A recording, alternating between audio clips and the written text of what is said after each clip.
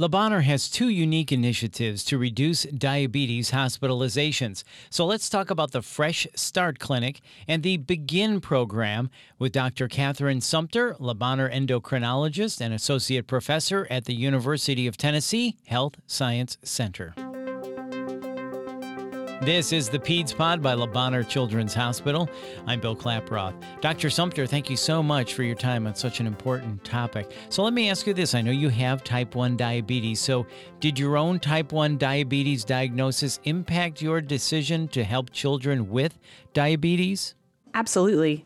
I think there's nothing more meaningful to me as a physician than taking care of a kid with whom I have that special connection. I understand the daily grind of diabetes. So I feel really privileged to be able to do that every day. I bet this really does impact your interactions with children and teens, being that you know what it's like and are going through this and have gone through this. Yeah, I always say it's kind of like my street cred. If I make a suggestion, I can say, I really understand day in and day out what it's like to have to do this. So they see me as somebody who gets it, which is good.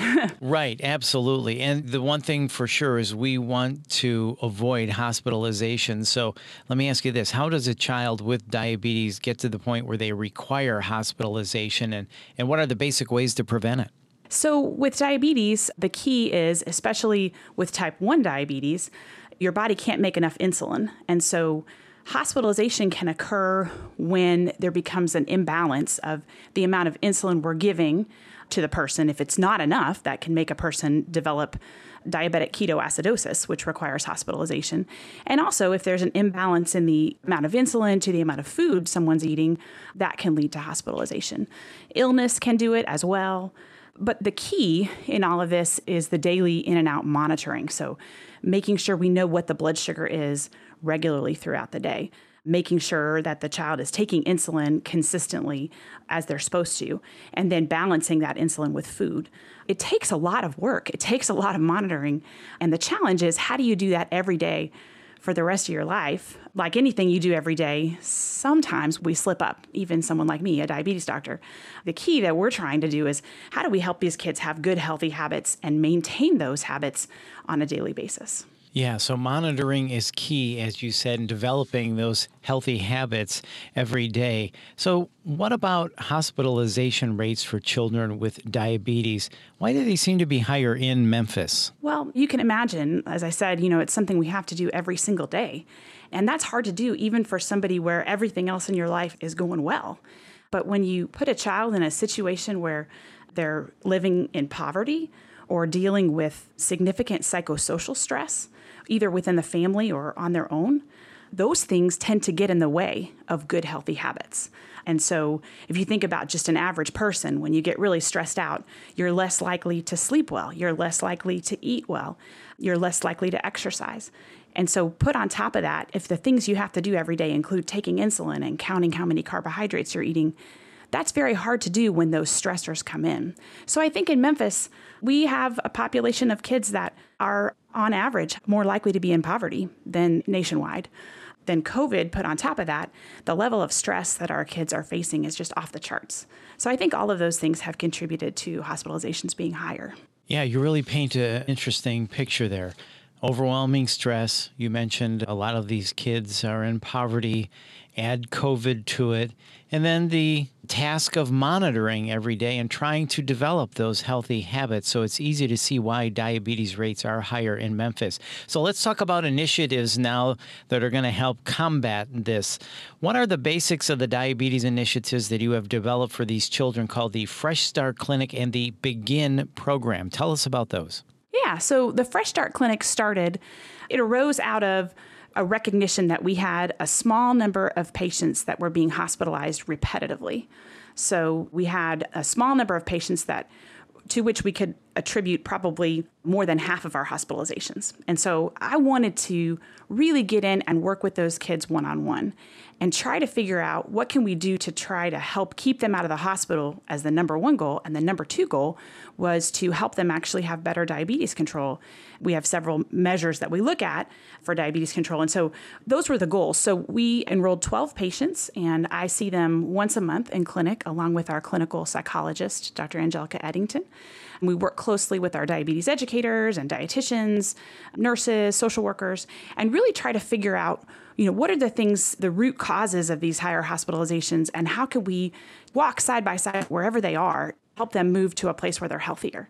So that's the Fresh Start Clinic. The Begin program arose out of a recognition that if we were only seeing 12 to 15 patients in Fresh Start, granted they were the ones who needed it the most, we still had a lot of patients where their diabetes control was not where we wanted it to be. And that increases the long-term risk of complications of diabetes. We wanted to be able to reach a broader swath of our population. So the Begin program helps us to take the clinic into the patient's home or into their community. I work with a community health educator who does frequent visits with these patients at home and is able to work with them, whether it's actually in person or on the phone. These kids love to text, so sometimes it's that way. But helping them, we realize we only see these patients once every 3 months in clinic, and that's usually not enough. In between, they need a little help kind of to maintain the focus and motivation. And that is important. Once again, 2 different programs, the Fresh Start Clinic and the Begin program. So how have these programs enabled you and the endocrinology team to work towards the goal of reducing hospitalizations? Like we talked about, those healthy habits are the key. And if we can help kids to maintain those healthy habits by supporting them in between visits, that's kind of the idea of Begin. The idea of Fresh Start is just helping at the very basic level of, if we're trying to build healthy habits, trying to help them see how that can happen. Setting a simple goal every day, checking blood sugars a certain number of times, and then really working to help them think through, okay, let's break that goal down. How can we actually do that every day? What would it take to remember? Could you put a little sticky note on your mirror so that when you're brushing your teeth at night, you remember to do it? Could you set a reminder on your phone? These things seem very basic, but sometimes helping a kid break it down like that can really make a difference. And so what we've done is help to reinforce those healthy habits, and that has directly translated to lower hospitalizations in these groups of patients. So you mentioned the Begin program is the at-home program. Can you tell us a little bit more about that specific program, and how has that been impacted and evolved due to COVID?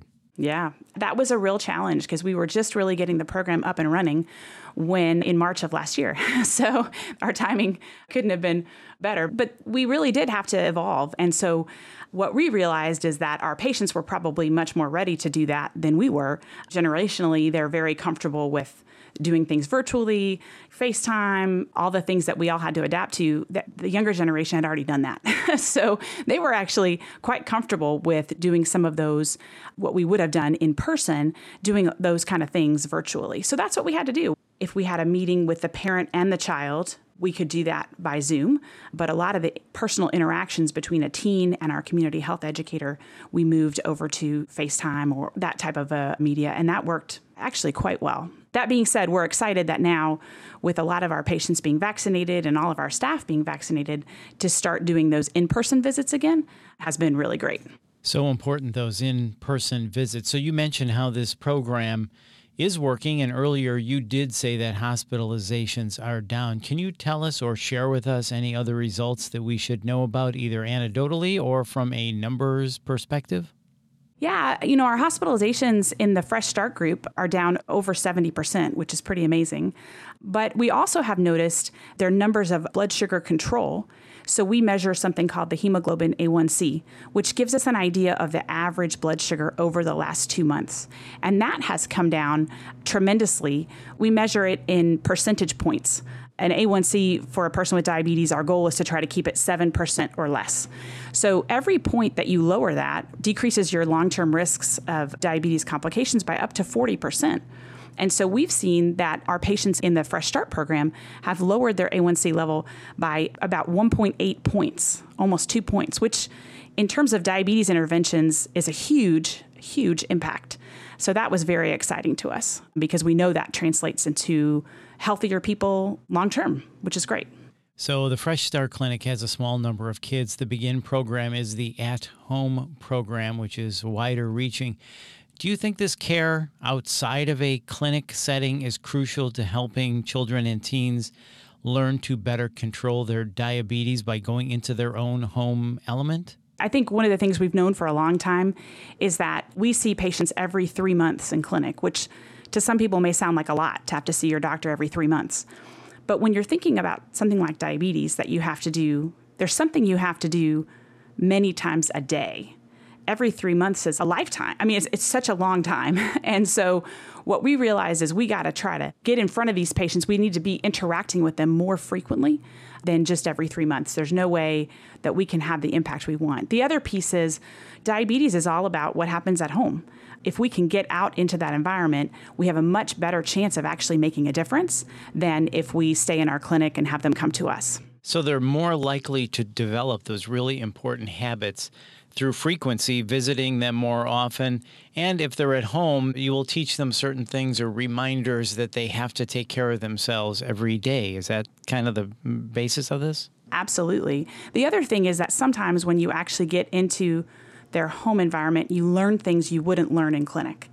Our community health educator has told me so many different stories of being in someone's house and making a suggestion and having them say, well, I can't do that. For example, we have to, for someone with type 1 diabetes or even type 2 diabetes who takes insulin at meals, they need to count how many carbohydrates are in their food.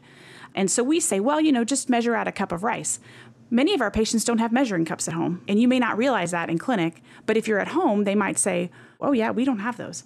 It's such a simple thing, but if you can help kind of get over that obstacle, you have the potential to really start improving things. Being in that home environment often gives us a level of insight that we wouldn't maybe ever get in the clinic environment. Yeah, you can make better informed decisions or inform them better of how they can live a more healthy lifestyle. Don't leave candy out on the counter, right? Right. Maybe not have the jar of cookies right there, easy to get to, those types of things. Right. Simple things like that you're able to see when you're in the house. Sure, absolutely. Yeah, really interesting. So the Fresh Start Clinic and the Begin program, Dr. Sumter, really interesting. So happy that you're with us to update us on these two very important programs, and we're very happy to hear about the initial success as well. So thank you so much for your time. We really appreciate this. Thanks so much. That's Dr. Catherine Sumter, and to learn more, please visit labonner.org/podcast. And be sure to subscribe to the Peds Pod on Apple Podcasts, Google Podcasts, or wherever you listen to your podcasts. You can also check out labonner.org/podcast to view our full podcast library. And if you found this podcast helpful, please share it on your social channels. This is the Peds Pod by Le Bonheur Children's Hospital. Thanks for listening.